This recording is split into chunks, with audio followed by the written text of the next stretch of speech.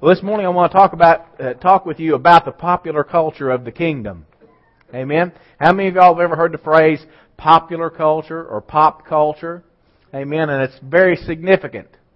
Remember, Rod Parsley preached a sermon one time, said "Culture's the Culprit" was the title of his sermon, and was talking about how the church, dropping a couple of little sociological terms on you. You know, there's the culture at large in a society.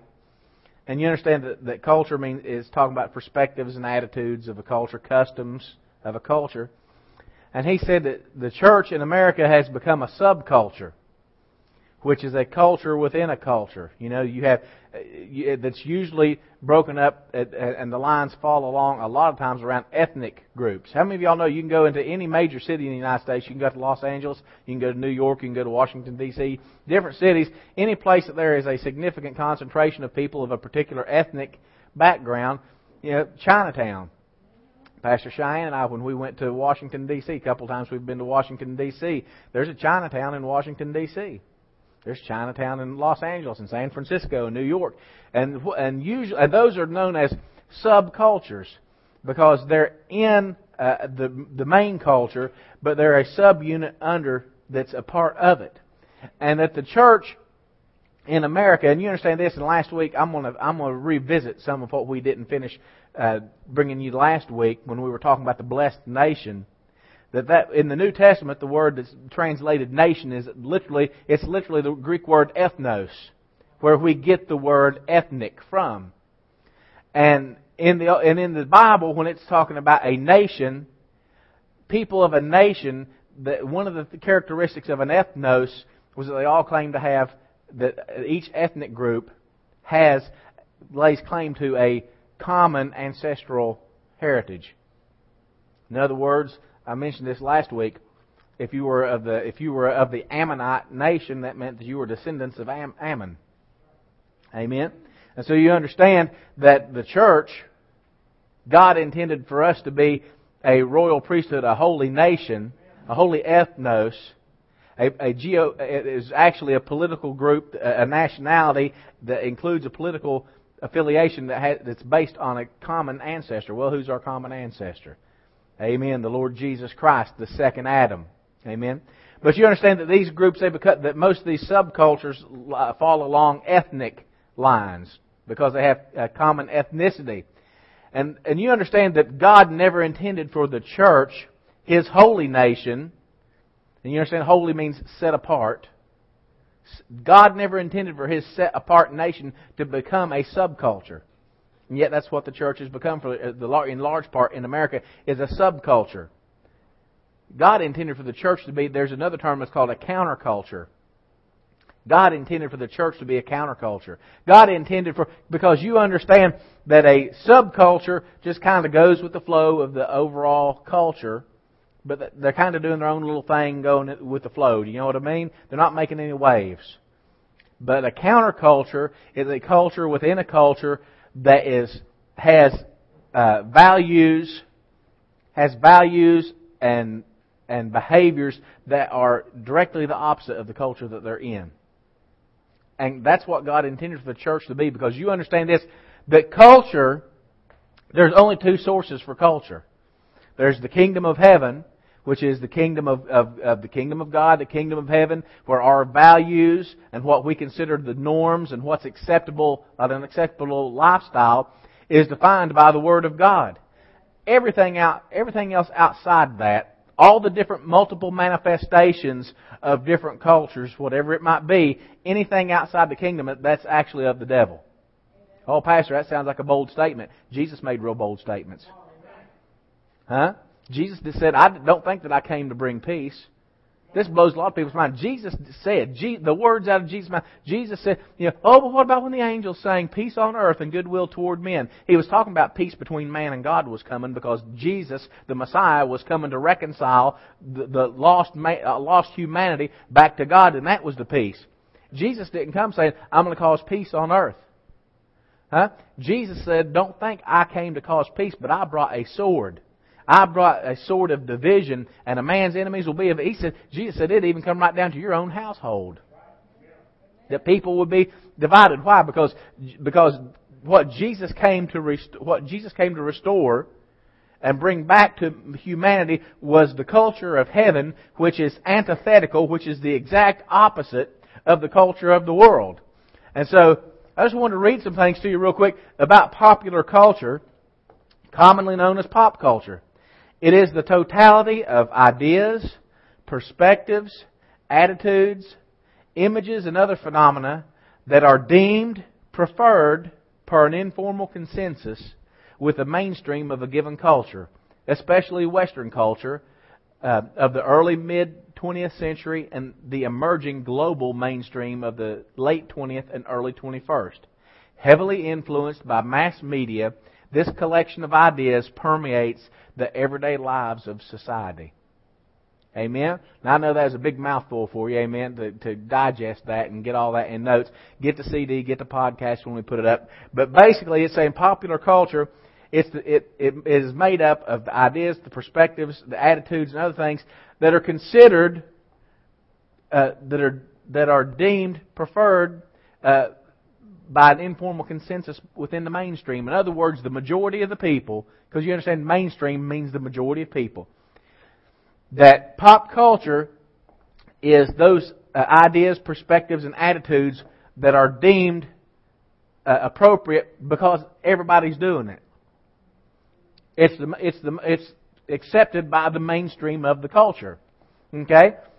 There was a time in America, within my lifetime, where if a man and a woman were living together and they weren't married, man, people's like, ooh, they shacked up, they living together. How many of y'all know times have changed because most churches don't even give it a second thought? Because we got open hearts and open minds and open doors, and God loves everybody. You know, we're all just sinners saved by grace. Excuse me? Don't insult the blood of Jesus to me. Don't insult the blood of Jesus to me and say that there's no difference between me and someone who's not been born into the kingdom. Amen? Because you understand if you're in Christ, you're a new creature. You used to be... It's an oxymoron to say I'm just an old sinner saved by grace. That's a contradiction because you used to be an old sinner and you realize that word saved means... Sozo means made whole, made complete. Amen? A complete restoration of things. So you may have used to be, before Jesus Christ was Lord, you were an old sinner. You got saved by grace, and the Bible says if any man's in Christ, he is a new creation. One translation even says a completely new species that's never existed before. But actually, it did exist before, and that was before the fall. Amen? It was mankind walking in the authority and the dominion that God established him to walk on. But you understand, so popular culture is what's accepted by the mainstream. And it's subject to change. And one of the most powerful influences on it, we read on that, I read this to you, says that popular culture is heavily influenced by mass media. Amen? And that this collection of ideas, what is deemed normal culture, that it permeates the everyday lives of people in society. Amen? There's hardly any place you can get away from it. And I know this is probably for some of you might be going, Pastor, this sounds a little academic what you're giving me this morning. Just follow with me. This is by way of introduction, okay? And you understand that popular culture really there was a time in the United States that young people that lived in different regions of the country had different slang. Because there was a time before mass communication and mass media was available that kids down in deep South Georgia talk different than use different slang than what kids up in West Virginia would, or kids in Southern California would, or kids in Texas would. Okay? But you understand that now, and it started back in the late 50s really, with radio and media began to develop, that people would start being exposed to this media, and the media would influence the way they spoke. It influenced the way they thought. It influenced the things they did. Does that sound familiar to anyone? Have we heard that before? Your faith, what you believe, controls how you think, speak, and behave. And so mass media began to penetrate the country, and then you started finding out that all these little kids, how come a kid that grew up in a holler or out on a ridge someplace in West Virginia would know the same slang words that some kid living down in flatlands of South Georgia or some kid out in Southern California would? Why? Because they've been exposed to the same type of media. They're listening to the same music. They're hearing nationally syndicated disc jockeys. Okay, and the influence of media has exploded in the past 50 years to unimaginable proportions. You literally cannot hardly go any place and escape the influence of media. It's on your TV. It's on the internet. It's on the radio. It's on billboards. You walk. You're checking out at the grocery store. Media. It's all there.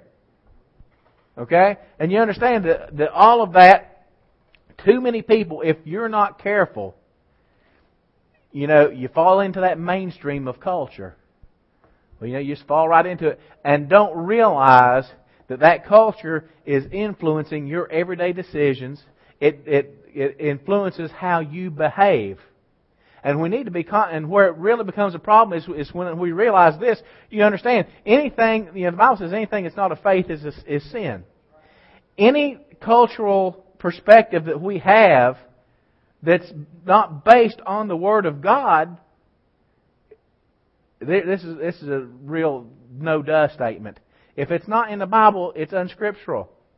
Amen. And it means that there's not a legitimate basis for us to hold that in our as part of our perspectives, attitudes, and other things that make up our culture. What are you talking about, Pastor? Well, you understand this. One of the things that's found most heavily in contemporary popular culture is heavily influenced by a philosophy commonly known as hedonism. How many of y'all have ever heard of hedonism before? Okay, hedonism is the doctrine that pleasure or happiness is the sole good or chief good in life. Hedonism is a school of ethics which argues that pleasure is the only intrinsic good. The basic idea behind hedonistic thought is that pleasure is the only thing that has any intrinsic value. This is often used as justification for evaluating actions in terms of how much pleasure and how little pain they produce. In very simple terms, the hedonist strives to maximize his net pleasure. Okay? How many of y'all have heard this before? And I have heard church people say this before. Yeah? And it's usually in the context of their intimate life. Okay? Keeping it G. Amen? Their intimate life. Well, I just think, what goes on between two consenting adults, it's just between them and it's not hurting anybody else. How many of y'all heard that before? I've had believers, professed believers, look me in the eye and to justify their sexual promiscuity, say, well, you know what? It's just between two consenting adults. Yeah, we ain't married, but we hook up. Yeah, but what difference does that make? Well, the difference it makes is that God's Word says that's not acceptable for believers. The Bible says to possess your vessel, your body, with honor. But the Bible says if you join yourself to a harlot, you become one flesh with them. Sexual sins carry tremendous... But you understand that the culture of the world is, here it is, if it feels good, do it. That's the contemporary motto for hedonism. If it feels good, do it.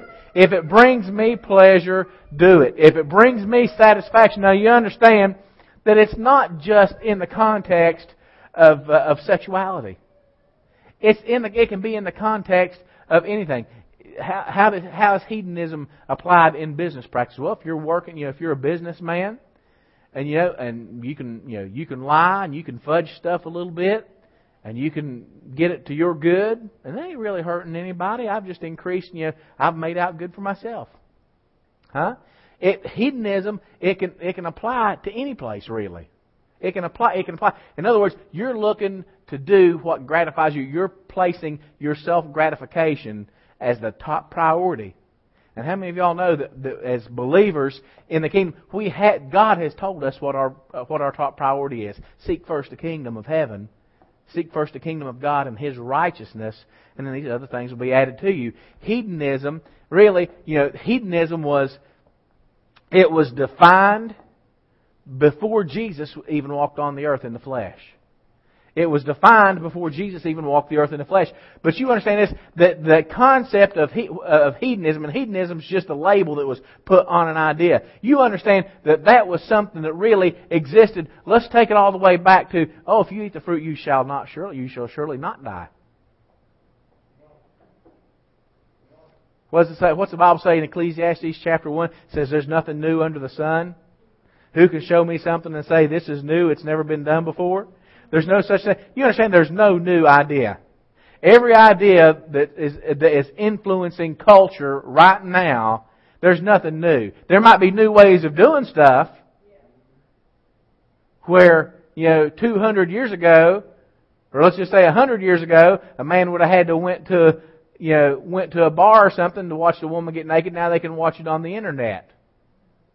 Right? Am I getting just too real for you this morning? You understand there's new ways of delivering the same old idea, but there's nothing new under the sun.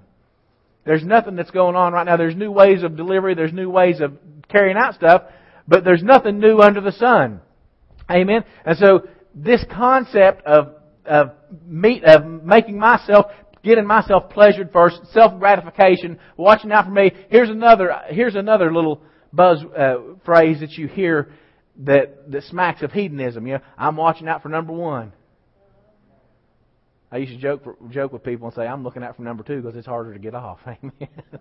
Some of y'all get that. Amen. Some of y'all get that. But they say, I'm looking out for number one. Huh? You understand that when you're doing that is the antithesis. That's the exact opposite of what the Word teaches us that we're supposed to do. The Bible teaches us that we're to look out for the concerns of others. Amen? Really, if we're supposed, am I my brother's keeper? And you know what? There's nothing new under the sun. Where's your brother? Am I my brother's keeper? Hedonism? Putting myself first? Is it my responsibility to care for other people? But you understand that the popular culture of the kingdom is completely opposite to what the pop culture of this world is. Like I said, whatever its manifestation may be, you name it, whatever the manifestation of culture is, if it's outside the Word of God, it's only got one other source, despite how it manifests. So understand this, that the culture of the kingdom, amen, understand this, the main perspectives and attitudes of the kingdom of heaven are faith, hope, and love. Anybody heard that before? 1 Corinthians chapter 13. So you understand this, and I'm going to give you this definition again so you can see where I'm going with this. Remember, the definition of popular culture, part of it was it's the totality of the ideas, perspectives, and attitudes that are deemed preferable by the consensus of the mainstream. In other words, the majority of the people accept it. This is what the added ideas, perspectives, and attitudes of the kingdom of heaven are, and they rest upon faith, hope, and love. Now, we're going to look at some scripture here, but first of all, I want to get you're familiar with this scripture. It says, now abideth faith, hope, and love, or if you're reading your King James Version, it says charity, but it's actually the word agape, love. Now abide faith, hope, and love. The greatest of these is love. Well, why? Well, Galatians says, that faith worketh by love. If you've not got love operating in your life, your faith won't do any good. Your faith will be powerless. Your faith it'll just be ornamental faith. How many of y'all know when something's ornamental, it's not really intended to be put to use? I remember my aunt when I was a kid growing up, she had ornamental shields and swords in one of the rooms of her house. And I thought, it'd be cool to get one of those things out and go whack some weeds with it, when I was a kid. Get that thing off the wall. But you understand, it was just ornamental. It wasn't made to hold up to the test of going out and striking something with it like a real sword would. Well, if you're not walking in love, and if your life and your actions not dictated by the love of God, then all you've got is ornamental faith. Because you can quote some scriptures and you can tell me some things, but when it comes down to push come to shove and it's time to put your faith down and move the mountain, guess what, baby? The mountain ain't moving. Because you just got some ornamental faith, something that looks like faith and it's hanging on the wall and it looks like faith, but when you take it down and you put it to the test, it ain't working. Why? Because your motives and your attitudes are not motivated by love, the love of God. Amen. And it says, faith, hope. You understand this? Hope Faith is the substance. We talked about this Wednesday night. Faith is the substance. And that word substance, if you study that, it literally means the foundation. Faith is the foundation of things hoped for. But if you don't have love, then your faith's not going to work, and you're not going to have a foundation for your hopes. And hopes are a confident expectation of something taking place. Right? It's not wishing. It's always based upon the foundation of the Word. You've got to have Word and Scripture to have faith for you to have a confident expectation of something coming to pass. And so, if you don't have love, your faith's not going to work. And if your faith's not going to work, then you're not going to have an adequate foundation upon which to have hope, right? You can't have an expectation. And so, we want to take a look at love. The popular culture of the kingdom rests upon the love of God. And I want to just give you some things. How many of y'all know that when you're reading, when we read in the Bible, that there's several words in the Bible that are translated love. And love is something that we throw our words around way too loosely in our culture. We really do. We need to realize, and God help us to get a revelation of the power that's in the words that we speak. The things that we believe in our heart and that we speak with our mouth. Help us to realize the power that those words do have over our life. Amen? And what we're going to have. But you understand, people will say, "Oh, I love pizza. Oh, I got this motorcycle and I love this motorcycle." Or, take your pick of whatever it is. Or, "I love going shopping." Okay? Well, now, does it seem funny that you're using the same word to describe your affinity toward chocolate ice cream that you do toward your wife and children? You think y'all, Pastor, you're just nitpicking. No, Pastor Cheyenne's very, very strict with that about Clay. Clay will go, "I love ice cream." And she'll, "No, honey, you like ice cream a lot. We love God and we love people, but we don't love things." Amen? And you understand this, that the Bible, that in the Greek language, there are at least 5 words that are commonly translated love, the one English word love. We want to tell you these so that you can differentiate, all right? There's the word phileo that's translated love, amen, where we get the name of the city, Philadelphia. Phileo, you ever wonder why they call it the city of brotherly love? Because it's based on the Greek word phileo that means friendship, affectionate love based on emotion. Brotherly love, phileo, okay? There's another word that's called eros. It means passionate love associated with sexual desire, and I really like what Dr. Miles Monroe said. It's really a misnomer to even translate eros into love.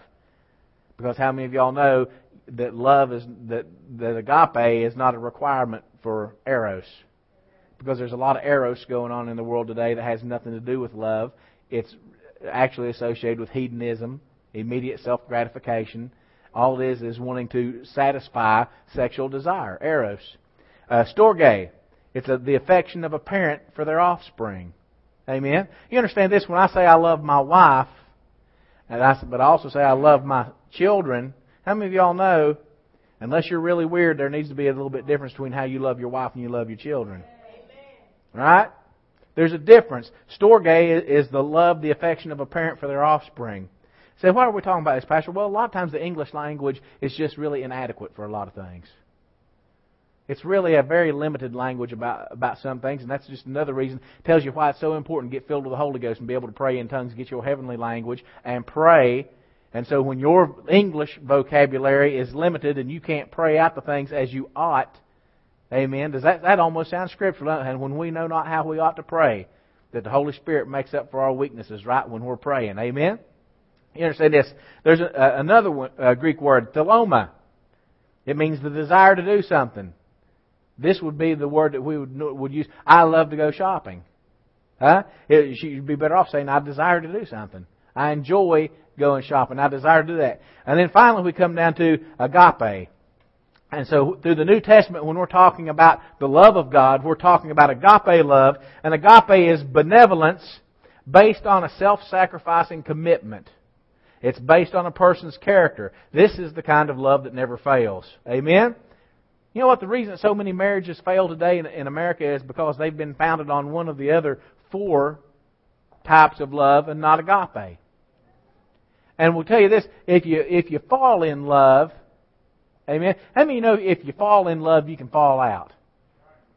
Amen? Now, I'll give you this. Some of you may say, now, Pastor, I fell in love with my wife. Yeah, you may have just fell in love with your wife, but you realize that at some point in your marriage, if you've been married very long at all, that it's grown beyond that. Amen? More often the truth is that you saw her and you thought she was a fine-looking thing. Or she saw you and she thought, he's a fine-looking thing. And you had an attraction toward one another that really didn't have a whole lot to do with agape. Amen?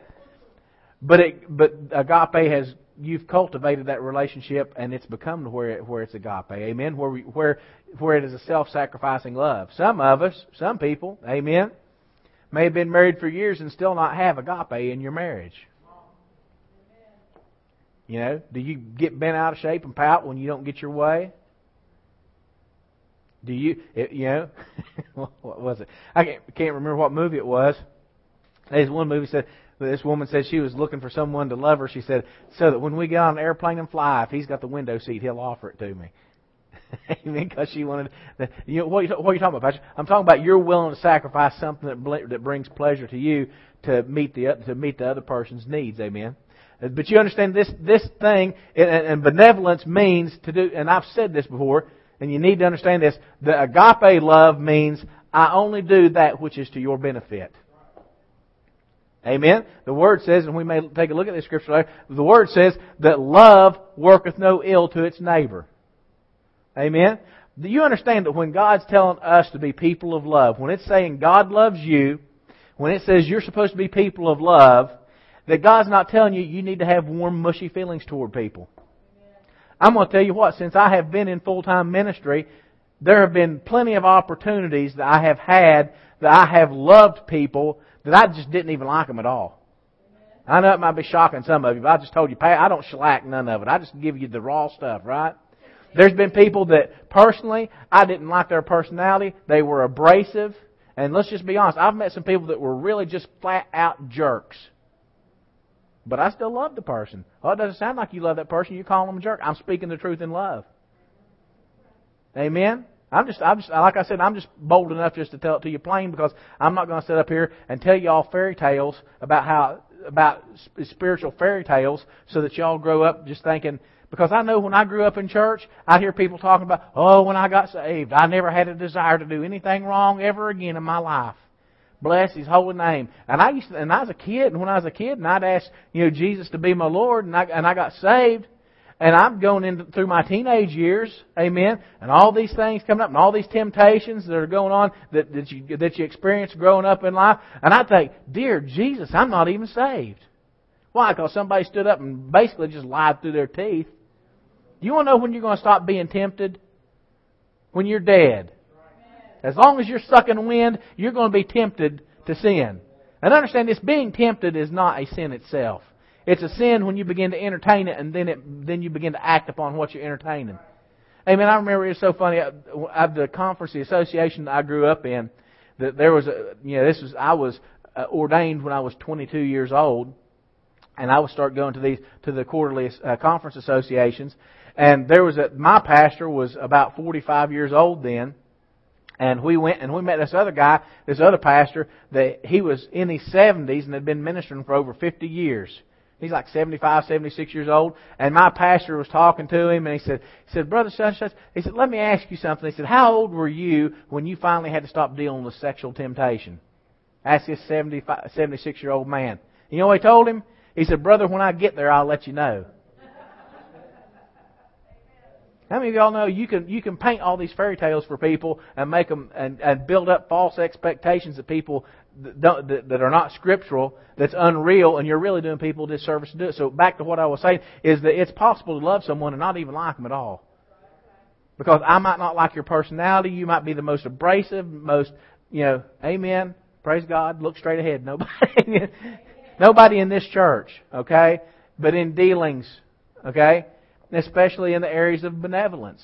Okay, we've had some opportunities here recently that were presented before us, that there was a particular person, man, they were irritating.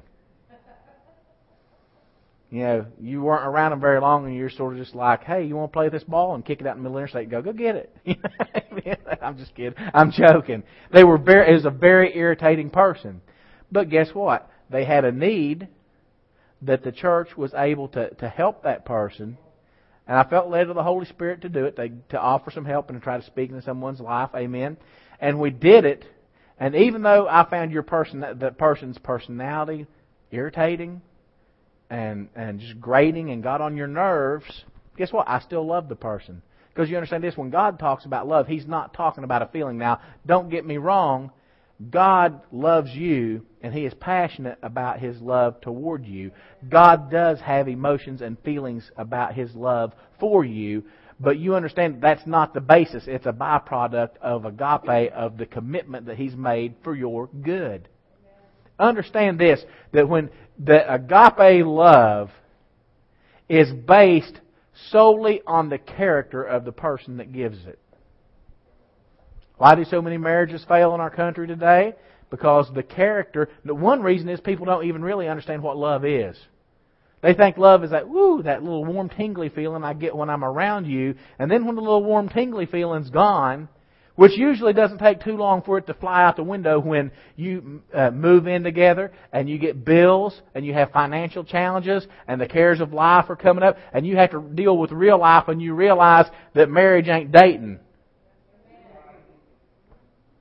I want to say again, that marriage ain't dating. Because you can date somebody, and if you're a jerk, you can go act nice for a couple hours, can't you?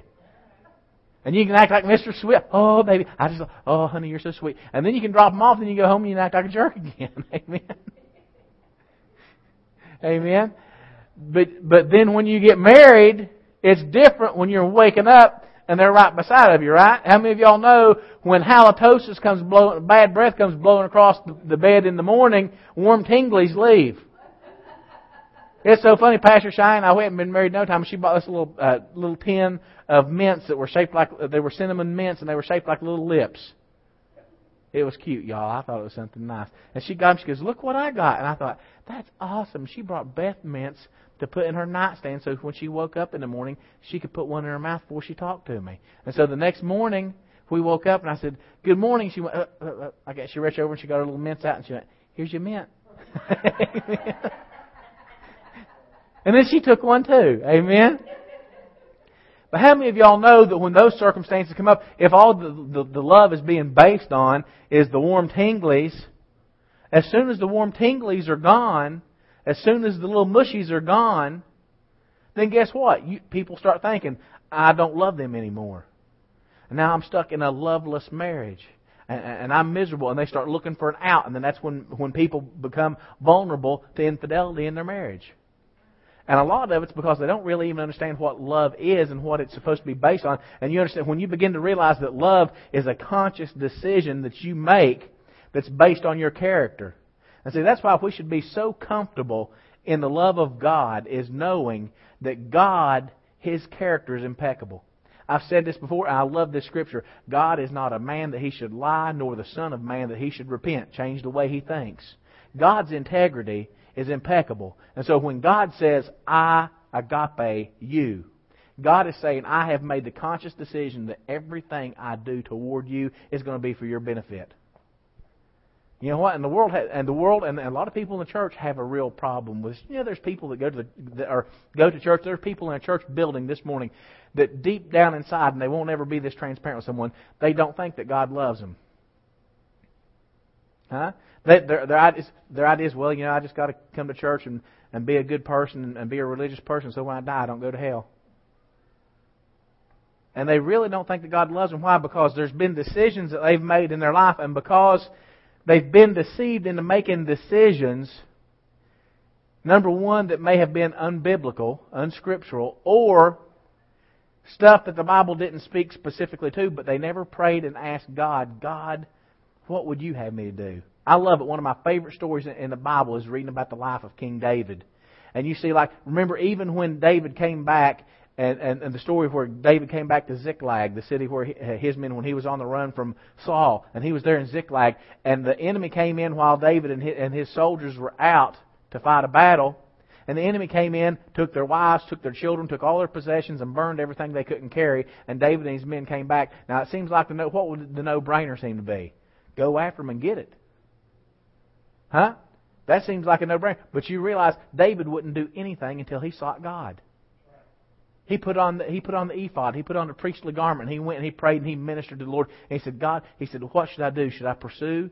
And the Lord spoke to him and said, pursue and overtake and recover all without loss. And he did it. And so, but back to why some people think God doesn't love them is because they've either made decisions that were unbiblical, or they've made decisions without consulting God and saying, Father, what would you have me do on it? And then things go south. Because how many of y'all know there's God's way of doing things and there's the world way of doing things. And sometimes you'll have what looks like success in the world, which might not really be success at all. It might be the devil baiting you up. When it was a couple of weeks ago, I was talking about that the devil sometimes, if he's working in a situation that somebody could pray something that's unscriptural, and the devil I was talking particularly about sickness, and I was talking about, how many of y'all remember the story? I don't want to waste a lot of time on it. Where Brother Hagin told the story about this guy. He was a missionary, and he went into Africa, and there was this witch doctor that they said healed people in the village. And Brother Hagin was talking about how the devil does. If the devil, we know the Bible says the thief comes to steal, kill, and to destroy. Okay, so the devil is the author of sickness and disease. Well, how many of y'all know that if the devil puts sickness on somebody, if he knows by taking sickness off that person that it's going to give greater influence to a false prophet in a village to have greater sway and influence over the whole village, he doesn't mind taking the sickness off of one person so that he can enslave the whole village. Amen? And so what I'm talking about is you may have what looks like success because the devil may not be resisting you in some area, and you may have what looks like success, but it's really not success because it's reinforcing a belief that's contrary to the Word in your life that's going to lead you into further false doctrine. You understand what I'm saying? But anyway, they'll have things happen in their life. It'll go south, and they'll say, well, God didn't love me. God don't love me. Well, first of all, did you make some decisions in your life that were unscriptural? Did you do some things? Did you make decisions that if you looked in the Word said don't do this, but you did it anyway, and then some bad things happened? Okay, well, you can't equate that God doesn't love you. Why? Because one of the best things that you can do as a parent, and do it when your kids are little, is let them reap consequences for their bad decisions while the consequences are small. While the consequences are small. What are you talking about, Pastor? What I'm talking about is if your child does something, if you tell your child, and I'll give you this example. This is one that I use a lot. We'll tell Clay, we're going to go. I'm going to take you to the park, and if you'll obey Daddy and you'll mind Mommy and Daddy and you'll act right, when we get done, I'll take you to McDonald's and we'll get an ice cream cone. Okay, Daddy. And then we'll take him to the park, and we give great grace and great leniency, and we'll give him warnings. Clay, now you need to play nice, play right.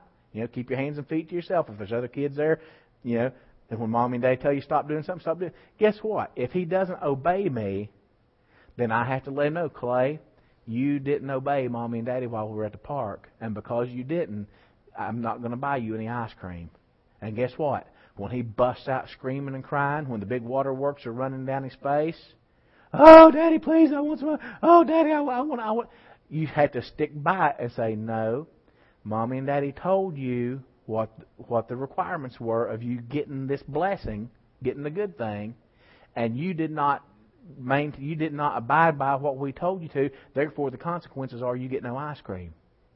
Because how many of y'all know that I'm training him right then? I'm training him now so that when he gets older, I'm not saying, son, if you go out and you go out and partying with your friends and you come back home smelling like liquor, I'm going to take the car from you, but I've never took the ice cream from him in the past. And then my kid goes out drunk driving and wraps the car around a telephone pole and kills himself. Then I did something to contribute to the delinquency that he's experiencing in his life because I never let him reap the consequences when he was small and the consequences were little. You understand what I'm saying? So really, did I love him? Huh? The Bible says, God said, if I chasten those whom I love, I discipline and I teach those I love. So those disappointments and those small disappointments and those failures in your life, don't deduct from those, God doesn't love me. The proper deduction might be step back and analyze, was I honoring the Word in what I was doing? And if the answer is no, ding, ding, ding, ding, ding, no-brainer. You know where you missed it. If you can't find anything particularly in the Word, then you pray and you ask the Holy Spirit, did I miss you any place? Because even though what I did might have been perfectly all right for someone else to do, it might not have been right for me to do. Remember what was one of the things one of the most powerful statements that Pastor Earl mentioned when he came in the Winter Bible Seminar? He says, the greatest failure, the greatest tragedy in life is being a success at the wrong thing. Because you may have a gift and you may have a talent that can make you successful by the world's measures of success, but you never prayed and asked God, and you may be clicking right along for a while, having what looks like on the surface is success, and then the whole bottom fall out. You know what I mean when I say the whole bottom fall out of your life, and it's because what you were doing wasn't necessarily a bad thing. It just wasn't your thing that Father God, that Daddy God, Abba Father, wanted you to do. But you understand when you have those failures and you reap small consequences, God's chastening you and He is demonstrating His love to you because God doesn't want you to be out there where you won't receive any chastening and you won't receive any instruction when the consequences are small. Because you understand this, if you can't receive chastening when consequences are small, then what's going to happen when you rock on in your life and you've conditioned yourself to where you won't receive any instruction and something catastrophic comes up in life, where the consequences are catastrophic. Okay? It's the love of God sometimes that's going to let us have those things where they don't happen the way that we thought that they ought to happen, just so that we can learn that and understand this. And I'm defining this as love. He's allowed you to experience a temporary setback, the consequences of disobedience, really. He's allowed you to experience the consequences of disobedience so that you can learn from it and learn to be obedient so you don't make the same mistake in the past. And so when you go on in your life and consequences are greater, that you've already learned that lesson back in ABC 1, 2, 3 spiritual elementary school, so that when you're put in a situation later in life, and this is why, because He's doing that for your benefit. Even though it didn't seem like it at the time. Even though to Clay, when I say, you didn't obey Mommy and Daddy, no ice cream, he might, in his mind right now, he might be thinking, you don't love me, or you'd give me ice cream. How many of you have ever had your children tell you that? You don't love me, or you'd do it. No, I do love you, but the reason I'm withholding that good thing from you is because you didn't obey me, and I am withholding good from you right now for a higher good of teaching you to be obedient to your Father's voice. Amen? And so love, God, talking about the love, it's benevolence. It's doing good for someone. Amen? Turn to 1 Corinthians chapter 13 real quick. Amen. How many of y'all know Pastor never gets as far as he would like to? Praise the Lord. Talking about love. Okay? So now that we've defined, we are talking about agape love. We are talking about the love that says, I make a conscious decision that everything I do for you is going to be for your benefit. You need to get that ingrained. That's what the love of God is. That's what agape is. I make a conscious decision, and the quality of the decision is determined by the character of the person making the decision. God says, I make the decision that anything that I do for you will be for your own good. It will be to your benefit. Everything that I do. That's why I say a lot of people's theology can be straightened out. Good God, bad devil. Okay? The thief comes to steal, kill, and destroy. I've came that you might have life and have it more abundantly. Okay? God does stuff for our good. So now we're talking about agape love. And, 1 Corinthians chapter 13, verses 1 through 7, it's telling you how love behaves. And I just want to read through this real quick because there's some other stuff I want to get to. But, Paul says, if I speak with the tongues of men and angels and do not have love, I've become a noisy song and a clanging cymbal. If I have the gift of prophecy and know the mysteries of all knowledge, and I have all faith so to remove mountains and do not have love, I am nothing. If I give all my possessions to feed the poor, and if I deliver my body to be burned but do not have love, it profits me nothing. Love, agape, is patient, love is kind, and is not jealous. It does not brag. It is not arrogant. It does not act unbecomingly. It does not seek its own. Is not provoked. Does not take into account a wrong suffered. Amen? You hear that? Even if somebody did you wrong, walking in love, you just don't take it into account, right? Does not rejoice in unrighteousness, but rejoices with the truth. It bears all things, believes all things, hopes all things, and endures all things. Love never fails. Amen? So you understand this? Love is never going to fail. And you can go back, read those, study it out some more. But you understand that love, this is how love behaves. Love is I'm doing what's for your benefit. And the entire thing, love is the fulfillment of the law. Amen? Turn to Matthew 22 real quick. Matthew chapter 22. Matthew 22, starting with verse 37.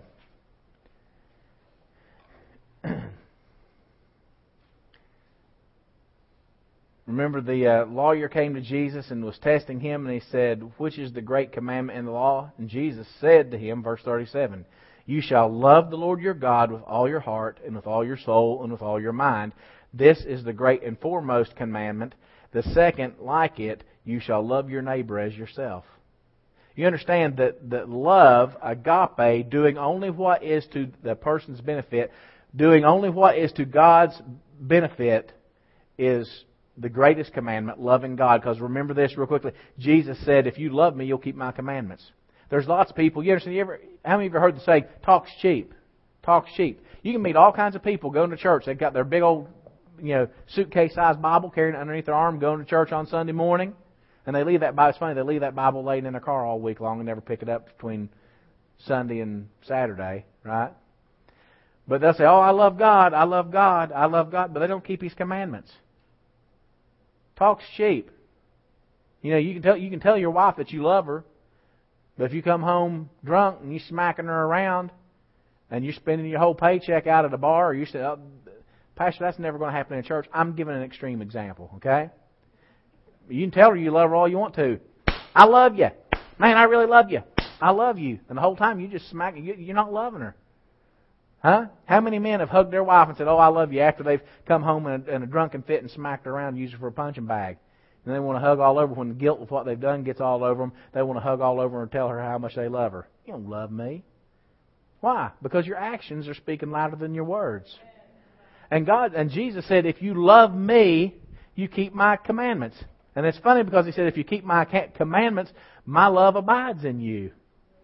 They work together. Amen? So, to love the Lord and to love your neighbor. Amen? You understand this, that neighbor, it literally means, the word neighbor literally means one close by.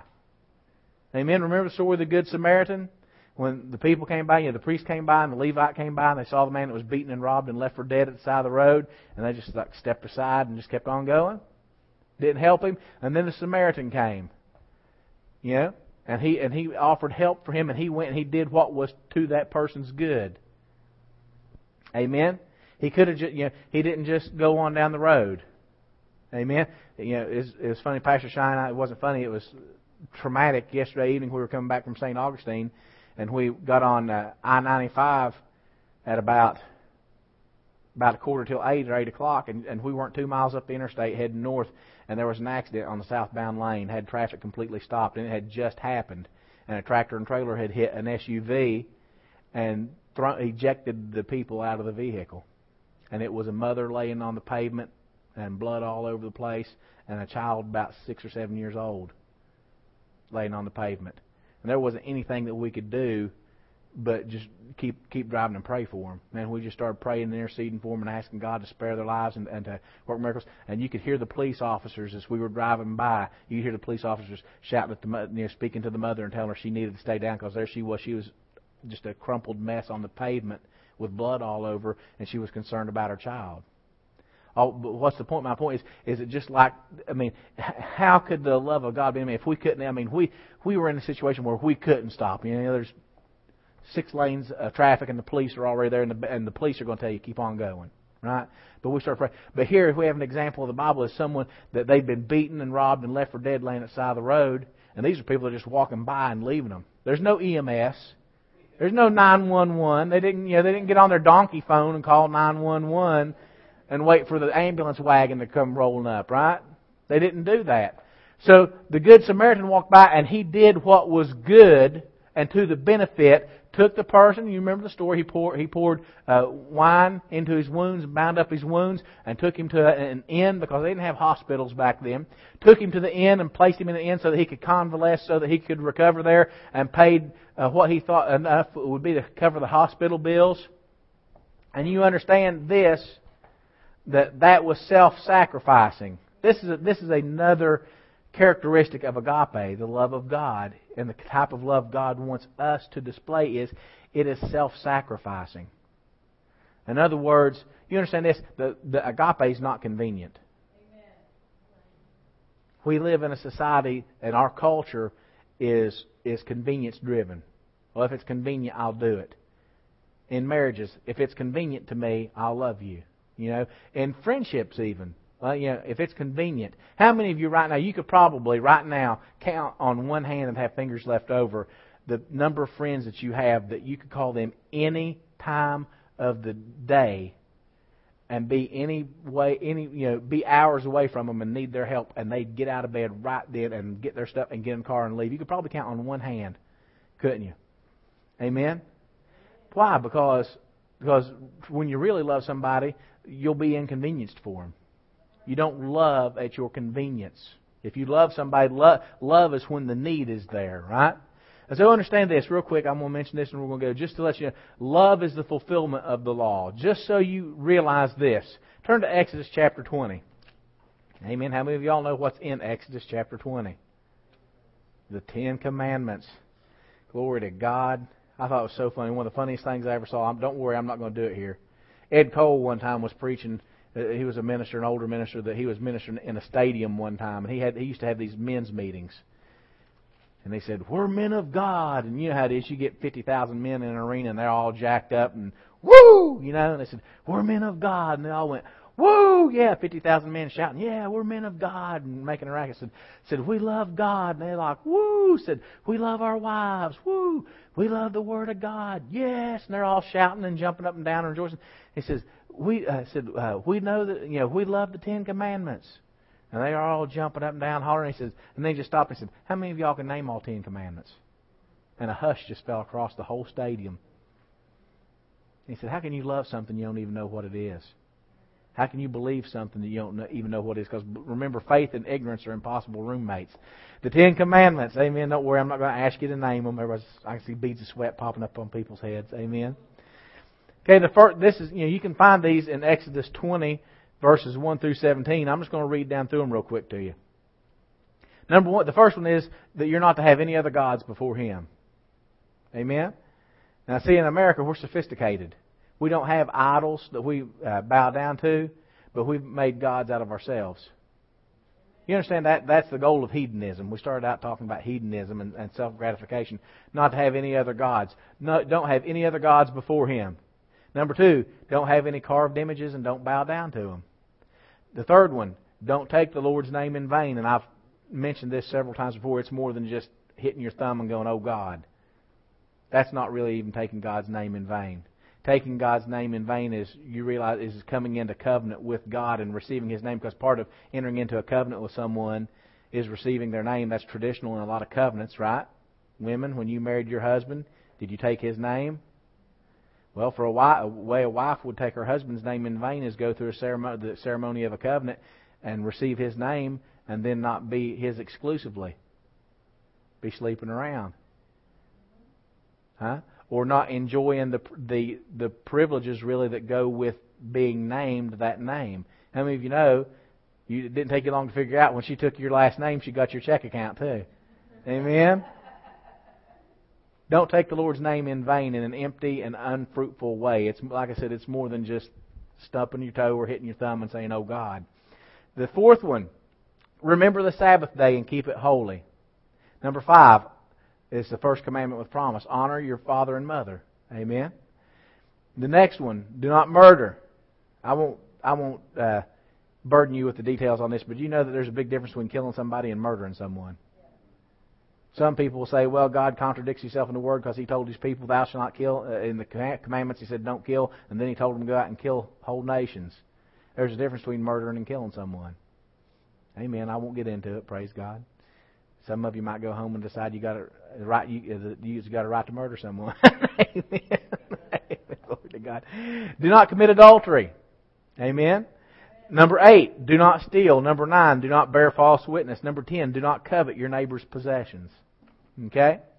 You understand this. Love, now remember, this is where we're going at with this, and we're going to wrap it up with this. Love is the fulfillment of the law. And you understand that the 10 Commandments are like how many of y'all, we talk about the Bill of Rights and the Constitution. They're like the big biggies. Okay? This is like the big things of the law. The book of Leviticus and Deuteronomy is all talking about the law, and it talks about the ritual of the law. But really, the whole law hangs on the 10 Commandments. And remember, what did Jesus say when the rich young ruler came to him? He said, love the Lord your God with all your heart and love your neighbor as yourself. Some of you may have never noticed this before. In the 10 Commandments, the first 4 deal with your relationship toward God. The first 4, no other gods before Him, no carved images to bow down to, don't take His name in vain, and remember the Sabbath and keep it holy. Those first 4 commandments deal with your relationship with God, how you're to love God. The next 6, honor your father and mother, don't murder, don't commit adultery, don't steal, don't bear false witness, and don't covet your neighbor's possessions. Those deal with your relationships with your neighbors. And remember, neighbor just doesn't mean the person that's got a house next door to you. It means the person that's near you. If you're in the mall, the person walking down the aisle in the mall beside of you, they're your neighbor at that time. If you're in Walmart, the person that you're walking down, the person you come in close proximity to, because that word neighbor means one close to you. Remember, Jesus said, when the Samaritan, Jesus said, which one was a neighbor to him? Amen? And you understand that the Samaritan probably didn't have a house next door to the guy that got beat down and left for dead. He was close to him in proximity, and there was the opportunity to do good, to love that person. Amen? So you need to understand this. Having a self-sacrificing attitude toward God and others and seeking to do things to their benefit is the fulfillment of the law. That's the culture of the kingdom. Amen. It's in stark contrast to the culture of the world, where the world says, do what feels good, do it. Where the world says, whatever watches out for number one, do it. When the world says, what's in it for me. That is the opposite. But the culture of the kingdom of heaven is, what can I do to be of a benefit and a blessing to others? Amen. And that's a stark difference, and we need to realize that's the kingdom that we live in. Amen? That's the rules of the kingdom. That's the culture. Amen? Let's pray. Father, we come to you.